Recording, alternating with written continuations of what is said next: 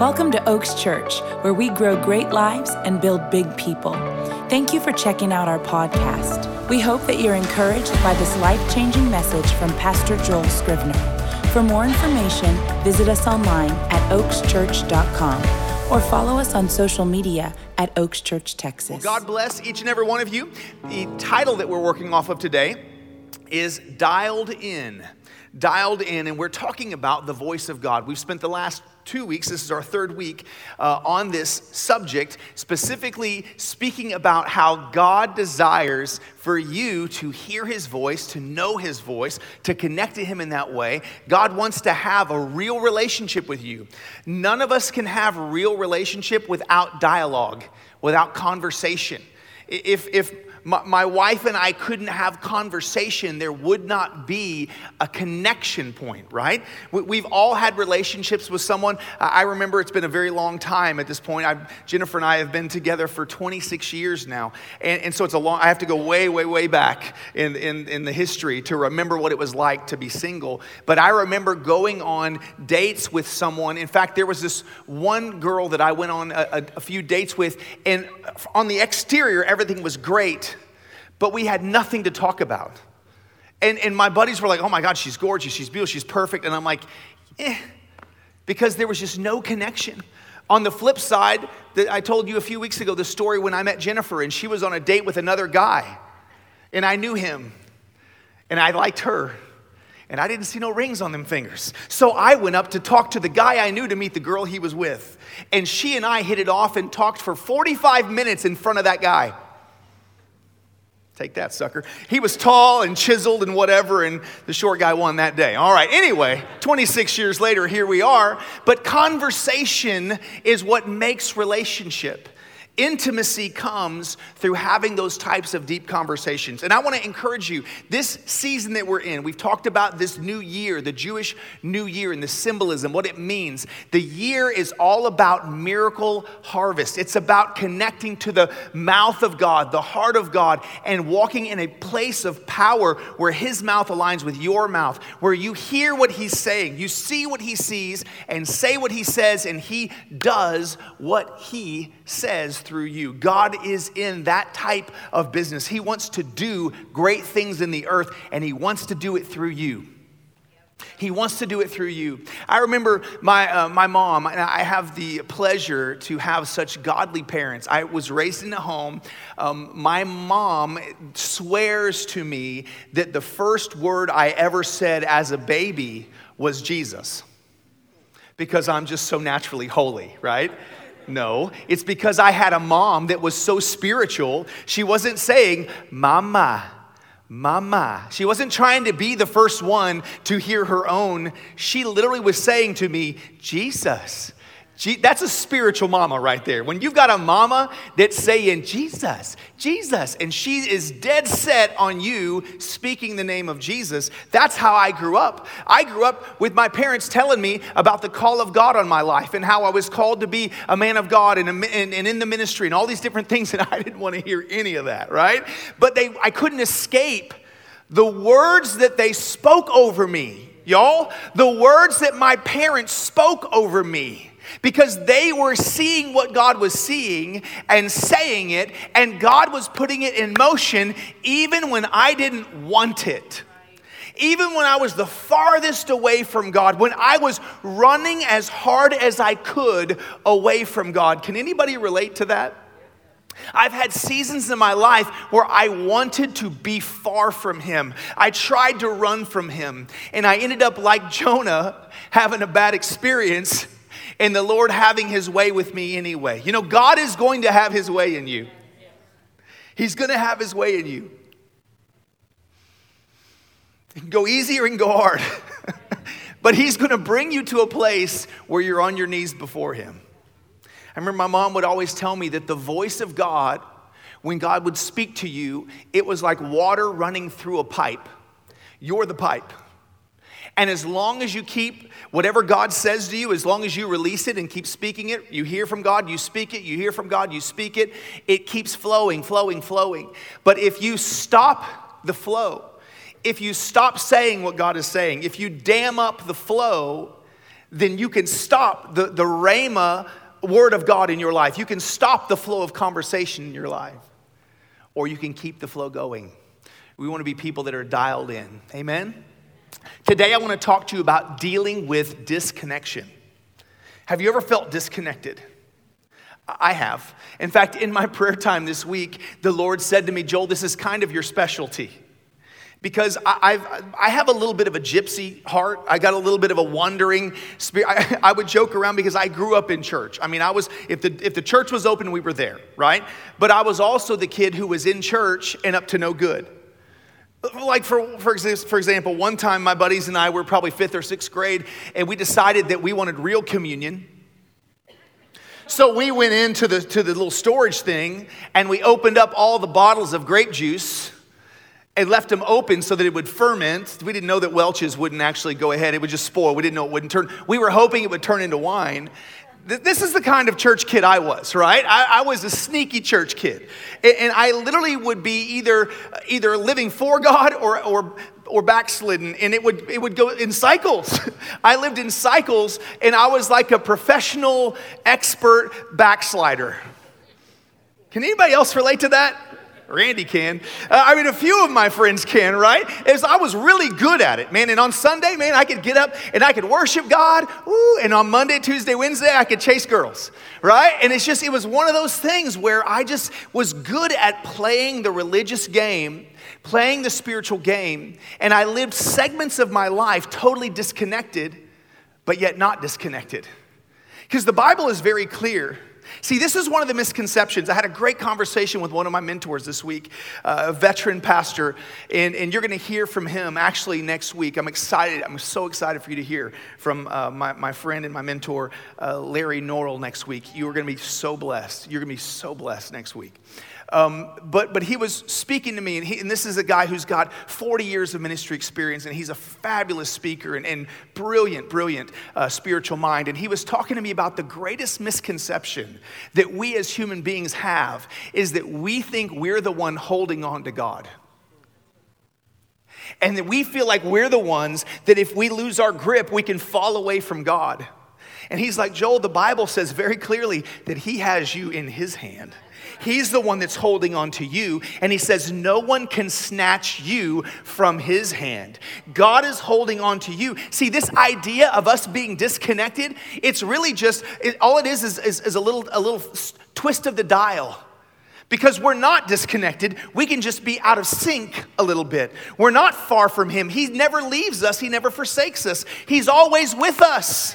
And all we have to do is dial in a little bit and we can reconnect to him just like that. The story that I want to take you to is a story that has a really, really incredible up and down, almost a manic, depressant type of experience inside of this story. I was told many years ago that after my greatest victories, spiritually speaking, or after my greatest highs, spiritually speaking, I needed to be on guard more than ever. Because when you hit those spiritual highs, the low can come really quick and you can go really low really quick. The story that I want to speak to you about today is the story of the prophet Elijah. He was one of the most powerful prophets in the Old Testament. This is the guy, and we'll pick up kind of mid-story. But Elijah, before we find him in this story, Elijah has really been on a run with God. He's batting 1,000, okay? He literally has declared that it wouldn't rain, and it didn't rain for 3.5 years. He went down and lived by a brook. The Lord said to him, go stay by this brook. He went and lived by the brook, and a raven would bring him food every single day. A bird would bring him food. He would live supernaturally in that way. Then when the stream dried up, God said, I got a widow who I want you to go and minister to, and she's going to be the one to feed you now. And he goes there, and not only does he do miracles there, but all of a sudden now her kid gets sick, and he raises her kid from the dead. He's in a good spot.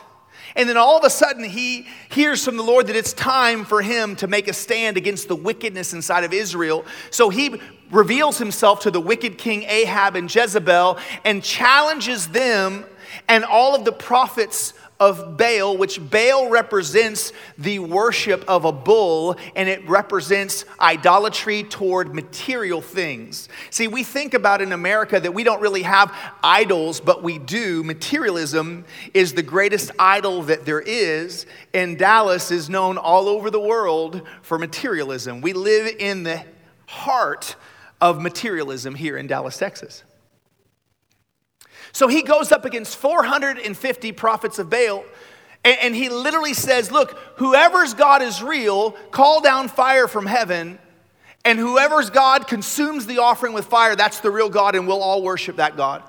And he literally calls down fire from heaven, it burns up the sacrifice, and Elijah says, all right, now kill them all. And he goes on this rampage and slaughters all 400 and something prophets of Baal, and then goes from there and goes back up on the mountain and prays, and it rains again. And then he comes down the mountain and he literally runs the distance, I calculated it, a full marathon from there, a supernatural race. And it says in scripture that he outruns the chariots. This dude is batting 1,000. I mean, this guy is literally, every single part of his experience is through the roof. And where we find the story here today, in 1 Kings chapter 19, verse 1, all of a sudden, he hears a word and it shakes him. He just had this amazing high, and all of a sudden now he's face to face with a different word. It says, now Ahab, the evil king, told Jezebel, the evil queen, everything Elijah had done and how he had killed all of the prophets with the sword. So Jezebel sent a message to Elijah to say, may the gods deal with me, be it ever so severely, if by this time tomorrow I do not make your life like that of one of them. Elijah was afraid and he ran for his life. Basically, she sent out a hit on him and threatened him and said, by this time tomorrow, you'll be dead. And the prophet who I just walked you through his last 3.5 years of victory after victory after victory. And in one word, he hears one message and he runs for his life. And when he came to Beersheba in Judah, he left his servant there. And while he himself went a day's journey into the wilderness, he came to a broom bush and sat down underneath it and prayed that he might die. I've had enough, Lord, he said. Take my life. I'm no better than my ancestors. How is it that you can hear one wrong word, and if you're not careful, you can align yourself with it, and you can begin to say it, and it changes the product of your life? One wrong word can change and create a wrong harvest. What's produced in your life, come on, you don't think words are powerful? Every husband knows you can walk in the house and say one wrong word and the evening is over. What did you do all day? I only said that once. You just don't, guys, young men, don't ever say that. One wrong word. Come on, wrong word equals wrong harvest. Elijah went from this unbelievable high. He hears a death threat from an evil queen, and he believes it. He just called down fire from heaven. He just made it physically rain after 3.5 years of drought. And one wrong word. I don't know if you've ever gotten bad news. I've gotten bad news in my life. I've had some rough times where things were spoken over my future, spoken over my children, spoken over my finances. I've received some bad news in my life. And if I'm not careful, I can connect my heart to a bad word, to a bad message. And all too often,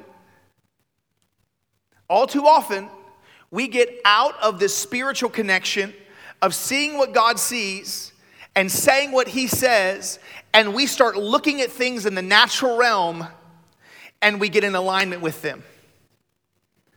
Instead of faith, we move into fear, and it's worry. It's all fear-based. It's not faith-based. We've got to avoid that place. He was afraid for his life. He ran for his life, and he found himself in a place of supernatural and spiritual suicidal depression. He wanted to die. That's how intense this evil word was. I don't know if you can relate to that. I don't know if you've ever had a word spoken to you or over your family so intently that you didn't know if you wanted to live anymore. But one of the greatest ministers God ever called did. Nobody is immune from this. Nobody is immune. Listen, the enemy, he wants to implant things in your mind. When you're dialed into God, God doesn't necessarily speak to you inside of your brain thought life. God speaks to you inside of your heart thought life.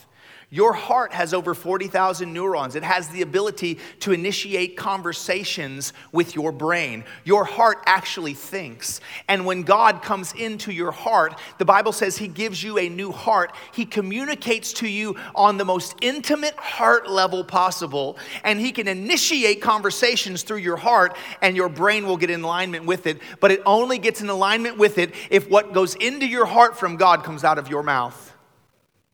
When it comes out of your mouth and you hear it in your environment and it comes back in through your ears, it can then change the way you think. Scripture says, as a man thinks in his heart, so is he. Out of the abundance of the heart, the mouth speaks. These are scriptures. And it's so important that we don't align with the evil words, because if we do, they'll produce an evil harvest in our lives. As the story continues, an angel is actually sent to Elijah. He falls asleep under the tree. He wakes up. The angel is making him food, says, here, you need to eat something because you're going on a journey. He eats, he falls asleep again. He wakes back up. The angel says, you need to eat again. It's going to be a long journey. He eats again. He gets up. He goes on a 40-day wilderness walk. For 40 days, he doesn't eat anything. And he's walking through the wilderness, and he finds himself in verse 8 at this mountain. It says, so he got up and ate and drank, and strengthened by that food, he traveled 40 days and 40 nights until he reached Horeb, the mountain of God. There he went into a cave and spent the night, and the word of the Lord came to him. Watch this. He's running for his life, and God is pursuing him. The word of the Lord came for him when he's at his farthest place. 40 days of wandering, 40 days of misery, 40 days of depression. Watch this. And the word of the Lord came to him and said this, what are you doing here, Elijah? I love that. What are you doing here? What's wrong with you? Watch Elijah. He replied, I have been very, he's presenting his case. I have been very zealous for the Lord Almighty. The Israelites have rejected your covenant, torn down your altars, and put the prophets to death with the sword. I am the only one left, and now they're trying to kill me too, the Lord said. Go out and stand on the mountain in the presence of the Lord, for the Lord is about to pass by you. Then a great and powerful wind tore the mountains apart, shattered the rocks before the Lord. But the Lord was not in the wind. After the wind, there was an earthquake, but the Lord was not in the earthquake. After the earthquake came a fire, but the Lord was not in the fire. And after the fire came a gentle whisper. Listen, the Lord is not in the noise of your life. What's noisy in your life? What's blaring in your life? See, we want things to be obvious. We want God to be blatantly obvious. We want him to be loud. Elijah was used to seeing supernatural things happen. Nothing wrong with supernatural things. Nothing wrong with signs and wonders and miracles. Nothing wrong with calling down fire. Praise God, I wish we could call down some fire sometimes, right? You ever been driving and wish you could call down fire on another driver? Nothing wrong with the miraculous. Nothing. That's wonderful, wonderful, wonderful. But God was like, look, that's the noise. I'm not in the noise. I don't want you seeking the noise. I want you seeking my whisper. I want you seeking my mouth. Remember last week, God wants intimacy with you. He wants you seeking his mouth. He wants you seeking his breath. He wants you to have intimate conversations with him. And if we're seeking the wrong part of God, we're seeking the big sign, the big miracle, the big whatever, we've missed the point. It's about intimacy. And when we hear from him and say what he says, then the miraculous part happens. But we can't seek it backwards. So what the enemy wants to do is the enemy wants to create chaos and drama. Listen, anywhere that God is sowing seeds of the wheat of your opportunity, the devil is sowing weeds to distract, discourage, and destroy you.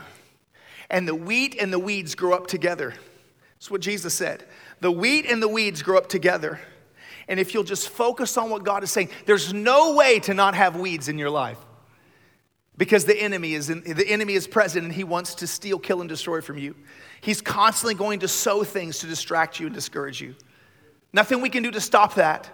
But we can focus in on the wheat of opportunity of what God is actually saying to us, what he wants to see born in our lives, and we focus in on that.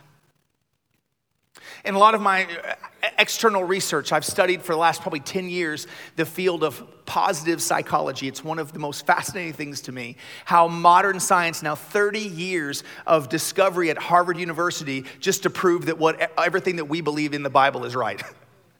That faith comes by hearing and hearing by the word. I mean, all of these Bible verses that we quoted and quoted and quoted and quoted, now Harvard is saying these scientific things that fit our Bible verses. I stinking love that. I love it when modern science finally catches up to 4,000-year-old wisdom. And what modern science with the science and the skill set of positivity, the things that now they're saying the way you need to look at things is there will always be both negative reality and positive reality in your life at the same time.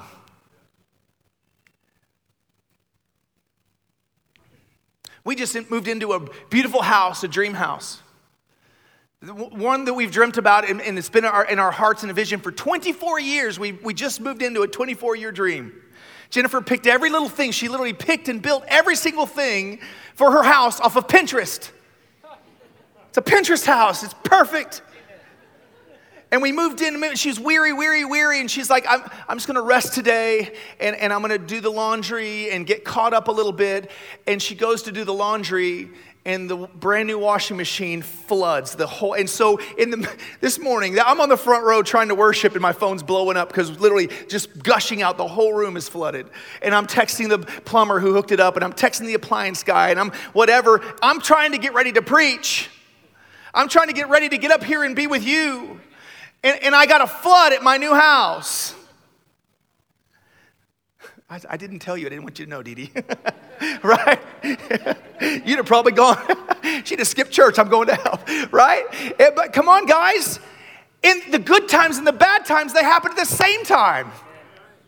And scientifically, what they're saying, the experts are saying, the reality that you embrace and anchor yourself to and speak to is the reality that you'll walk into in your future. You have the power to either embrace a true negative and let that be your future, or you can embrace the true positive and let that be your future. And both of them exist together. The wheat and the weeds exist together. The blessing and the curse exist together. And you get to choose which word you align your life with. And if you'll align your life with the positive word of what God is saying, you'll see the harvest that God wants you to see in your life. Yeah, there's a flood at my house right now. But the plumber's coming tomorrow. We'll get it fixed. God's got this. He's going to fix it. It's okay. At least it's not on fire. You know, it's just wet. We'll dry it up. It's going to be okay. But in the middle of it, you can be freaking out, and it's just water. You understand? It's negative. It's no fun. But it's just water. This last week, I remembered the old statement, don't cry over spilled milk. How many times do we freak out over little bitty things? We do. We just freak out over little bitty things. I remember a time, God, I was there. You ever had moments where you're a horrible parent? I've had moments where I was a horrible parent. I remember a time where I was scrambling and I was just trying to juggle the kid, Sydney. She was probably 4 or something, and we're gonna go swimming, and I'm just trying to juggle all this, and it's just chaos, man, just chaos, and things this is going on, and the dog throws up, and all this, and it's just nuts. And I give Sydney the sunscreen to hold on to. Just hold on to this. And I look over at her a couple minutes later after I'm cleaning up after the dog, and she literally has used the entire tube on herself. She looked like the abominable snowman. And I was so stressed over other things that I yelled at my kid. And it was cute and it was funny and it's a great, but I was a jerk because I was focused on the wrong things. Instead of, this is awesome, take pictures. Haunt her at her wedding one day with these pictures. I could have had a different perspective, but I was so stressed out over spilled milk. Come on, this is going to bless somebody today. We've got to learn how to dial in to the gentle whisper. Your Father is a loving Father, your heavenly Father. The word to describe him is Abba. It means daddy. It's intimate. It's sweet. I have the tendency, because of how I grew up, that I've had to learn how to work away from, the tendency that I've had spiritually speaking, and it's part of my personality as a competitor and as a performer and as an achiever. My tendency is to be like, just tell me all the things to do of how to be the most awesome I can possibly be spiritually. And I'll do all of those things. Okay, great, good practices. But psychologically, then God owes me something. Because look at how I've performed and look at how I've achieved and and it's a massive trap. It's a massive trap. And your sweet daddy God, although he wants you to fulfill the dream and the promise and everything he's put inside of you and maximize it, he's not asking you to dance and jump through hoops for him. He just wants to hold you. I remember I felt so guilty. Anybody ever go and try to pray and you just fall asleep? I call them prayer naps. And I used to feel so guilty because I was trying to pray and I fell asleep. And one day in my spiritual time, the Lord spoke to me and said, no, Joel, I love this. You're my kid and you're in my lap and I'm holding you. Come on, as a parent, there's nothing more precious than holding that baby, holding that toddler, holding that. And as they get older, Blakely's now, she's 10 and a half and she'll still crawl in and she's not too big that she crushes me and she's still cuddly and snuggly. It's like, I wouldn't trade it for the world. Please just come and let me hold you. And how much more your Heavenly Father wants to have that type of an intimate, just hold you. That was my favorite thing. The number one thing, your kids grow up and you're trying to change their grammar and change to teach them the right things to say. There was one phrase with both of our daughters that we never wanted to change, and it was this: hold you. Hold you.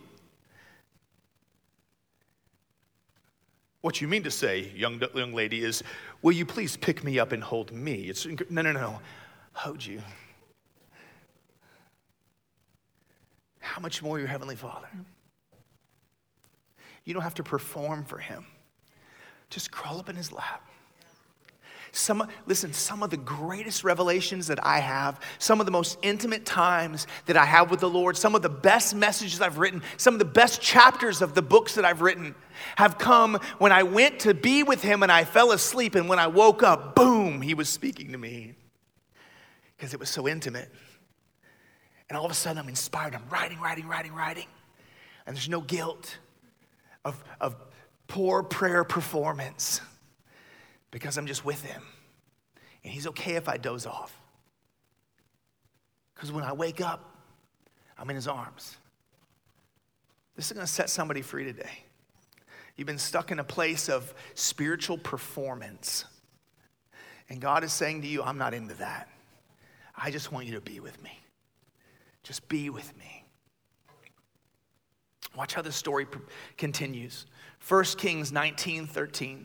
When Elijah heard that gentle whisper, he pulled his cloak over his face and he went out and he stood at the mouth of the cave. And then the voice said to him, what are you doing here, Elijah? Listen, if God asks you the same question exactly twice, it means you didn't answer properly the first time.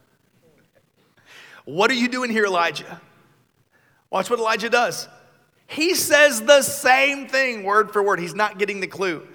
I've been very zealous for the Lord God Almighty. The Israelites have rejected your covenant and torn down your altars and put your prophets to death with the sword. I'm the only one left, and now they're trying to kill me. And the Lord said to him, go back the way you came and go. And literally, so here, all of a sudden, the Lord gives him the instructions. Elijah is so caught up in the wrong word. I'm the only one. I'm no good. I might as well kill me. I might as well die. He's in a suicidal depression. He's overwhelmed with all of the stuff he's seeing in his life. And God says, listen, go back. What are you doing here? I didn't call you to come out here. I didn't call you on a 40-day journey into the wilderness. You know what's funny? Is that the journey that Elijah went on, it's actually about a 3-day walk. When you map it out, it's about a 3-day walk. But because of his mindset, it took him 40 days and 40 nights to make a 3-day journey.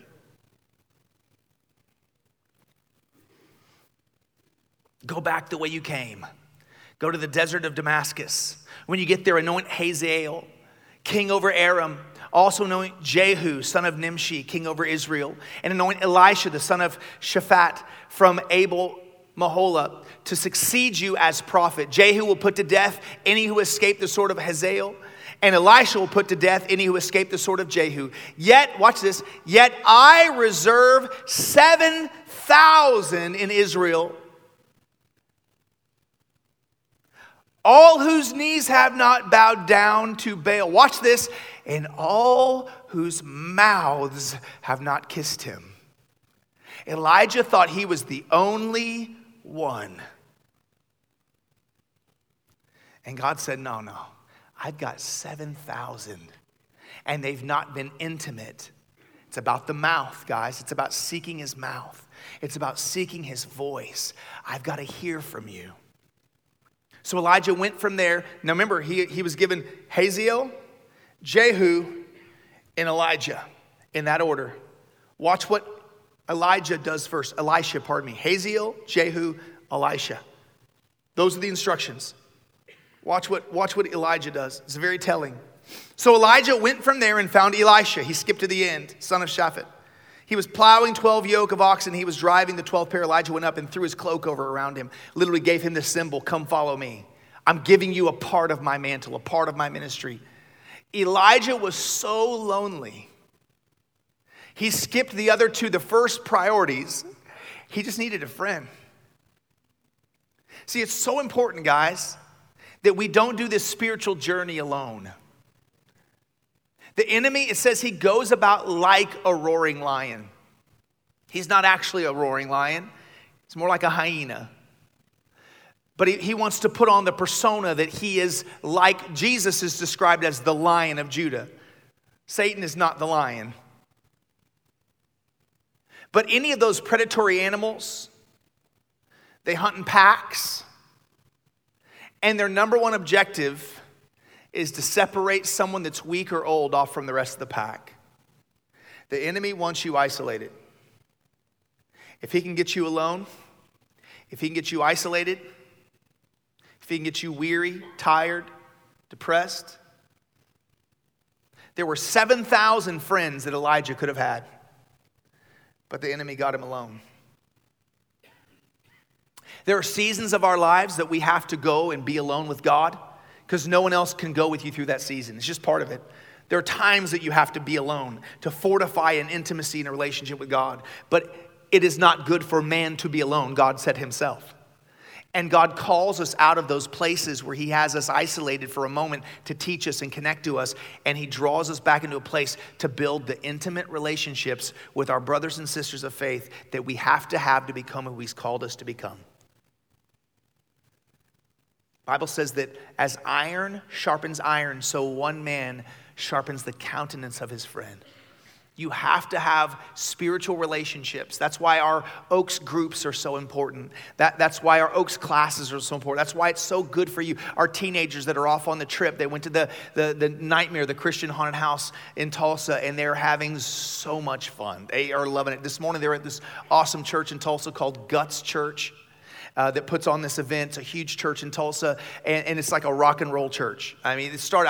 I was in Tulsa when this church started years ago, and it literally was on a Sunday night, and it was like all these people from the bars, like it was like a rock concert, and it was just all kind of just a totally different anti-church type church movement. It's a really cool experience there.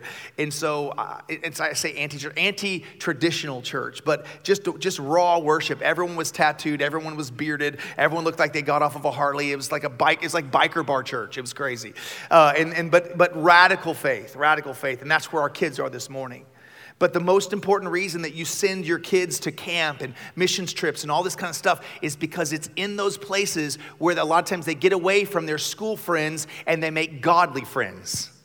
They make spiritual connections with like-minded people. It's so important that we do that with our children, and it's also so important that we do that with ourselves. You're not supposed to be alone. You're supposed to do life with others. I want to pray for you. We hope this message has blessed your life. And if it has, we want to invite you to sow into what God is doing here at Oaks Church. It's as simple as going to oakschurch.com and clicking the Give button. On behalf of Oaks Church, thanks again for listening and have a great week.